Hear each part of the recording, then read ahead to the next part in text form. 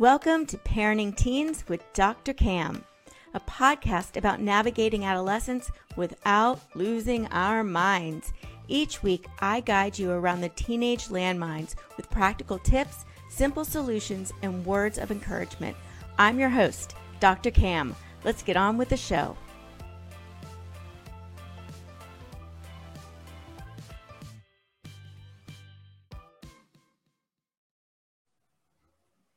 Hello, Calm parents. Welcome back to Parenting Teens with Dr. Cam, where we share practical tips, useful insight, and words of encouragement to help you have a peaceful, positive relationship with your teen and parent from a place of calm. I'm Dr. Cam, your host, and today I'm joined by Sam, a professional speaker, lifestyle coach, and personal trainer in long-term recovery from substance use disorder. He uses his personal experiences with drugs, alcohol, depression, anxiety, suicidal behavior, recovery, mental fitness, spiritual fitness, and physical fitness to educate and motivate both adults and teenagers. Sam, thank you so much for joining me today. I really appreciate it. Thank you for having me, and thanks for the wonderful introduction. Oh, yeah, absolutely. Your story is incredible. From where you started, which is kind of a lot of parents' worst nightmare of where you started, right? From the age of 12, yes, to where you are now, which is just this enormous transformation where you've taken something and turned it into helping thousands, millions of people, right? So share us your story. Tell it to us. Yeah, I like to say that I was able to take my mess and turn it into a message.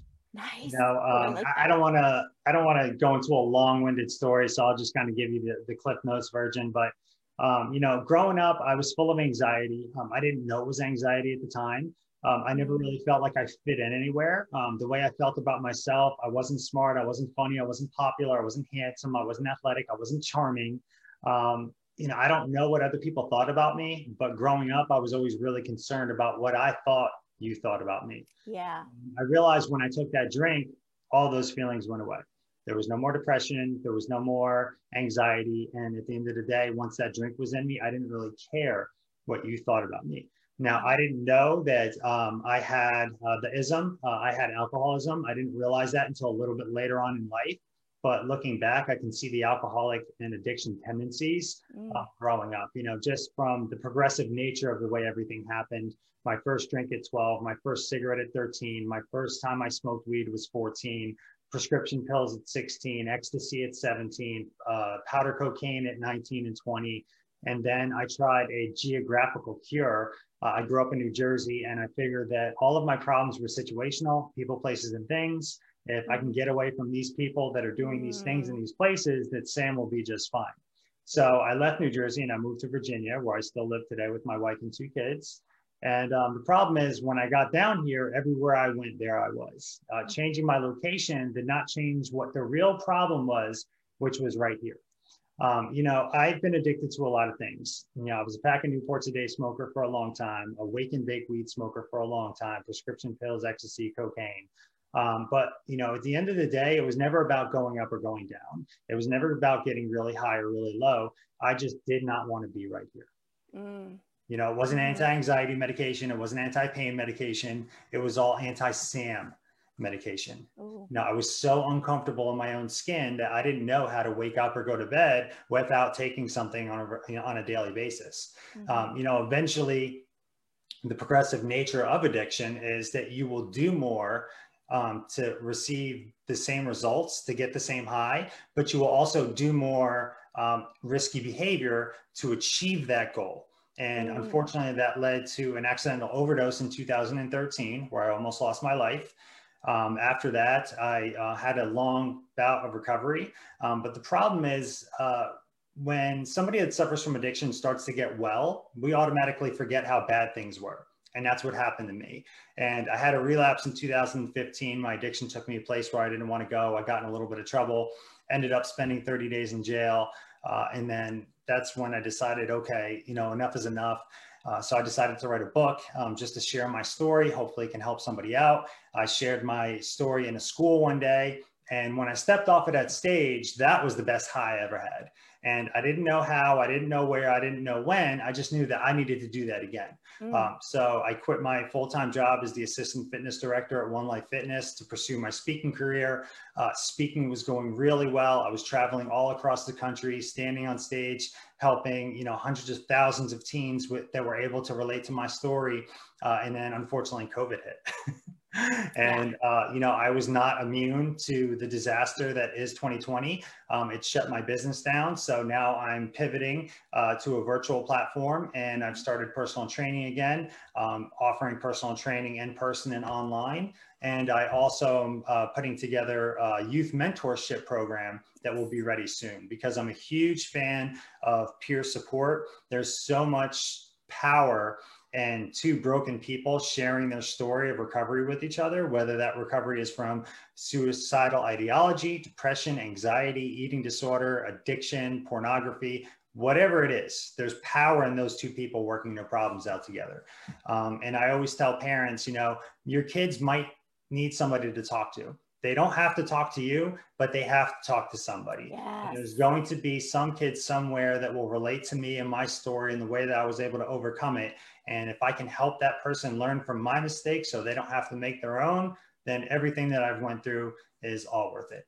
That's amazing. That is an incredible story. And the fact that you were able to take something, I mean, so beyond low and turn it into something so amazing that you can, you know, you're going to be able to save kids' lives because they're going to hear your story and turn around. And I know from a parent perspective, you know, if we see our kids, a lot of us are terrified they're going to get caught up in something like this, or we already know they are, because like I said, I have talked to a ton of teens, and the idea of drinking and marijuana and smoking, mostly Juuls now, is like, well, everyone does it. Like, that's the attitude they have. Everyone does it. And now it's, you know, marijuana is legal in a lot of states. So it's like, so what's the big deal?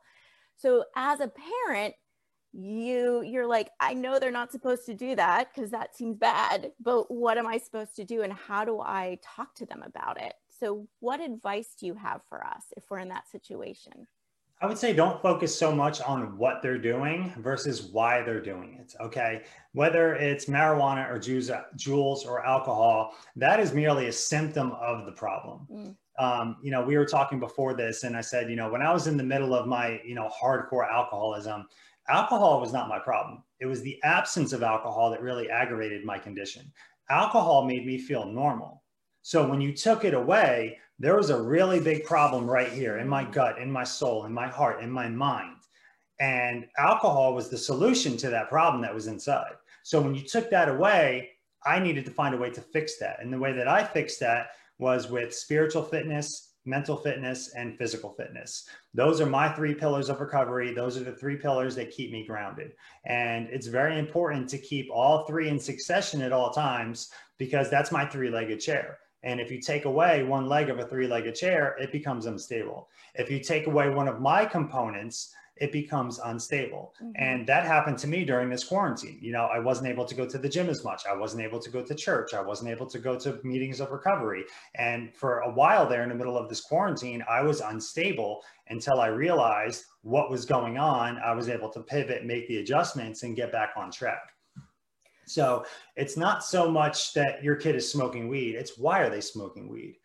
Is there an underlying medical condition? Are they smoking weed because they're depressed? Or is their depression a symptom of them smoking weed? Which came first, the chicken or the egg? Well, the only real way to find that out is with clinical diagnosis and removing the variable, which is marijuana, so we can get a clear understanding of what's going on. You know, are they depressed? Are they full of anxiety? Is there a certain level of uncomfort of, you know, social interaction with other people? And that's the only way they know how to do that.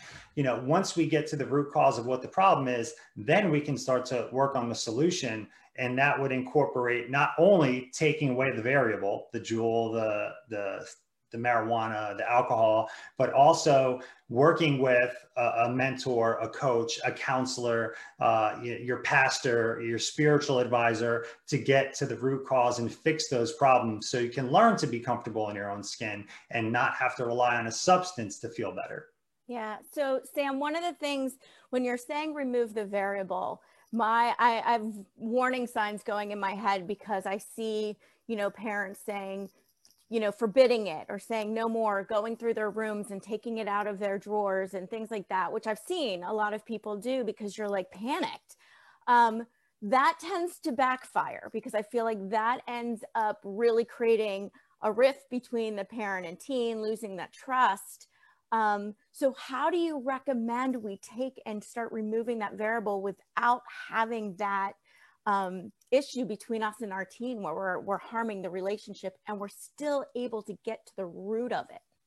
You have to have the plan in place. It's not just taking this away and yelling at them. It's sitting down and asking them, why are you doing this? And if you have an honest heart-to-heart conversation, they'll probably tell you, well, okay, we're going to take this away, but once a week, we're going to start meeting, with this person. And again, whether that's your counselor, your coach, or you, or me, or somebody of that nature, it's having that follow-up structure in place. Okay. You're doing it because you're bored. Okay. What do you want to do in replace of this? Do we need to buy you a guitar and get you lessons? Do we need to start horseback riding? Do we need to get a gym membership? Do we need to go hiking once a week? There needs to be something to replace that. And one of the best things that you can do as a parent is lead by example and jump on board with whatever your child's doing and do that with them. Yeah, that's amazing to be able to say, okay, I'm with you on this. And I understand that this is tough. I mean, they're doing it. They become addicted, just even with the behavior of it's addictive, right? Their peers are doing it. I talk to a lot of people where they go and they hang out with all their friends. Their friends are doing it.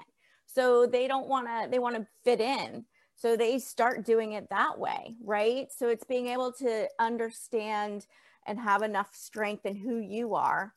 But as a parent, to be able to come and say, we're going to do this together. This is not you go fix this. This is let's us fix this and work together on this. I really, really think that that's a great way to address that. Well, and it's not only, and you've brought it up seven times, multiple times, that, a lot of times they see their friends doing it, they see their peers doing it. But a lot of times they also see their parents doing it, and it's not to take a shot at anybody. There's nothing wrong with going home and having a glass of wine after work if you've had a long day. But if that's something that you do consistently day after day after day, there might be young people in your home that are watching you do this. And maybe I got my first cigarette from my dad. No offense to my dad. He was a good guy, but if I didn't see him smoking, I probably never would have picked up my first cigarette, or I would have picked it up later in life. So learned behavior is everywhere, and it goes positive and negative. So if your child's watching you come home every day and run to the cabinet to take a pill or a drink, that's going to be what they learn. If they watch you come home every day and sit down and, do a yoga class on YouTube or go to your home gym to work out, that's going to be what they learn. So that learned behavior goes both ways. Yeah. And I guess if you're doing that and you want to teach your teen the right thing, that's a great opportunity to say, okay, maybe I need to find a healthier way to manage my own stuff, right? If we're turning to some of these things, we're not only teaching our teens, but we're getting in very unhealthy habits as well. So, being able, I think having kids definitely is an enormous mirror thrown in your face all the time. Like you can't hide anything. No, and it starts at a young age. I've got a 3.5-year-old and he sees daddy waking up in the morning and pouring a cup of coffee. He goes, "What's that? I want some too." And we're just talking coffee. Yeah. We're not talking scotch on the rocks. It's coffee. Right. So that learned behavior starts at a very, very young age. But he also sees me working out in the garage and he says, "Daddy, can I go work out with you in the garage?" And even if that's just him playing with the bands in there, or picking up a little 2.5-pound plate and acting like he's working out, that's another positive learned behavior that he's seeing because that's what daddy's doing. Right. And one of the reasons that I think both of us are really focused on adolescence in that time frame is because that's when our brain is creating the most connections. And so if they're creating connections that are tied to drinking and smoking and doing these things, those are going to be even harder to overcome because they've been really set in place during adolescence. So this is the best time to teach them healthy habits. So those are the connections and kind of their defaults, rather than these other negative ways of dealing with their emotions and their feelings and kind of drowning out things, right? Exactly.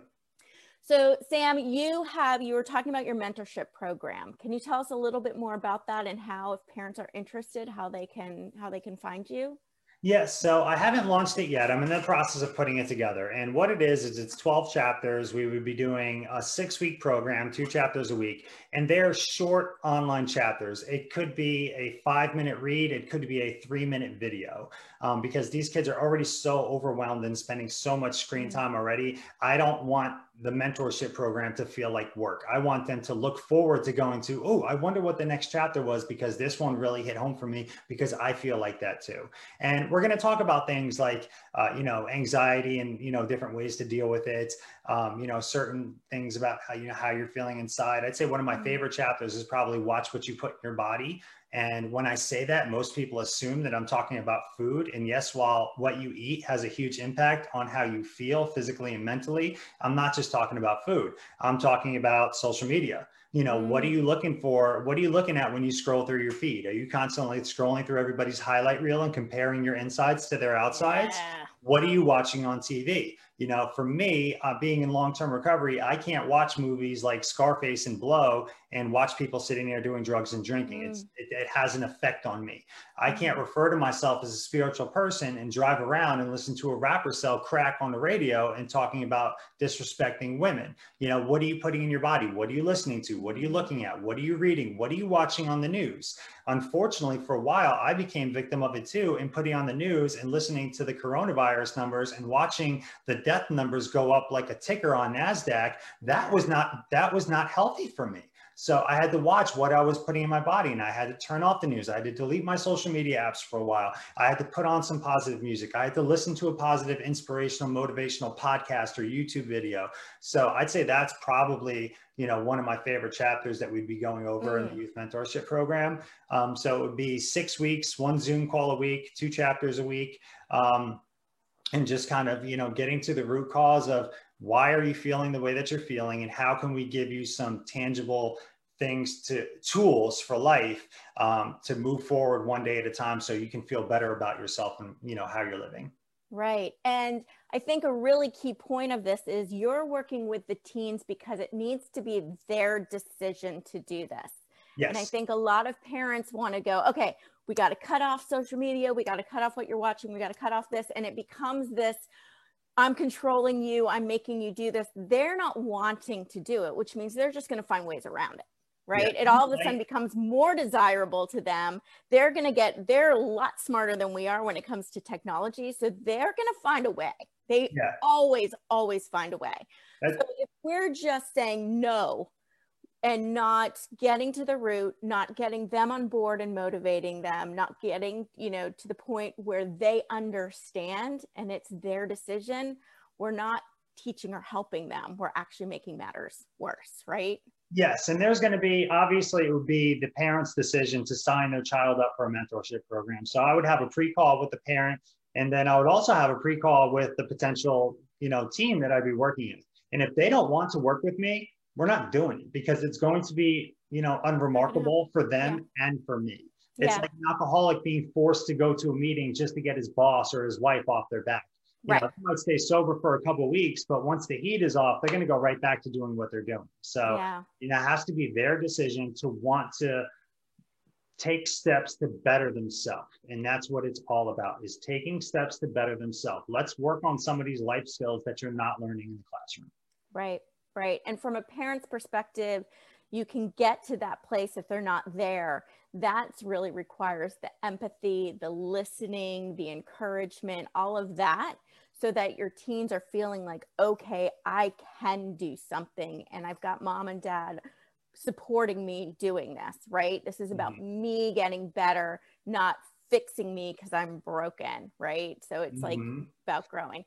So Can I jump in really quick? Please do. So it's funny you say the word empathy. Are you familiar with Simon Sinek? Oh, yes, very much. So yes. he has a brief moment where he talks about empathy, and he says, you know, we've all had that boss that walks into your office and say, hey, your numbers are down for the third quarter in a row. If you don't pick them up, you're fired. Right. That person's not going to be very motivated to come back to work.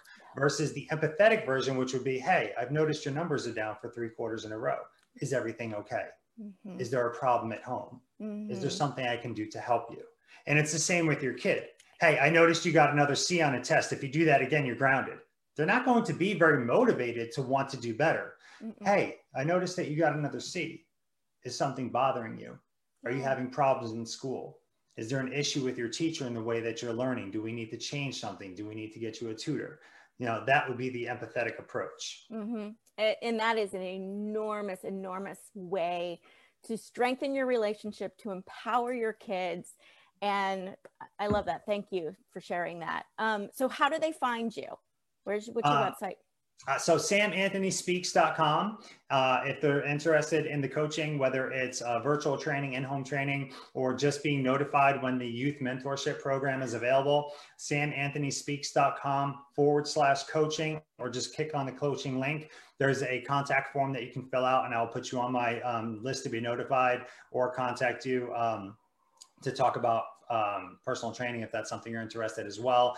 You can find me across all social media platforms. It's Sam Anthony Lucania or Sam Anthony Speaks, depending on which platform you're on. And my social media links are also at the bottom of my website. And I'll include them all with this as well, so everyone can find you. So any parting words of encouragement for us parents? I always say that you're only as sick as your secrets. You are only as sick as your secrets. Your kids do not have to talk to you, but they have to talk to someone. So I would definitely encourage you, if there's something going on with your teen and they won't open up to you, find somebody that they can open up to. And I will say that mentorship and counseling is a lot like dating. You know, we've all been on a bad date before. We didn't stop dating after that. We continued to date until we found somebody that we can relate to. It's the same thing with mentorship, peer support, and counseling. I've been to a bad counselor before, or we just didn't mesh. We did not connect. Our relationship did not hit it off. I didn't stop counseling. I went and found another one until I found one that worked. So don't automatically cut off the idea that counseling or mentorship doesn't work just because you had one bad experience. Okay. Make sure that you give it a couple tries and find somebody that you can relate with, so this person can build a long-term relationship and get the help that they need. That is so important. Your teen has to trust them and feel like they're on their side for them to share. So that's beautiful. So Sam, thank you so very, very much for jumping on. I really appreciate this. And your story is just so incredible and very inspiring and very encouraging, because there is hope and we can get through this. Thank you very much. I like to say that God took the ugliest and darkest parts of my life and didn't just fix them. Somehow he managed to turn them into something beautiful. It's amazing how that happens. I love it. All right. Talk to you soon. Thanks. Bye. And that's a wrap. Thanks for joining me today on Parenting Teens with Dr. Cam. Make sure to visit my website, www.askdrcam.com, where you can subscribe to the show in iTunes, Stitcher, or via RSS, so you'll never miss a show again. While you're at it, if you found value in this episode, I'd appreciate a rating on iTunes, and hey, why not share it with a friend too? Be sure to tune in to my next episode. And remember, parenting teens may not be easy, but with my help, it can be a whole lot easier than this.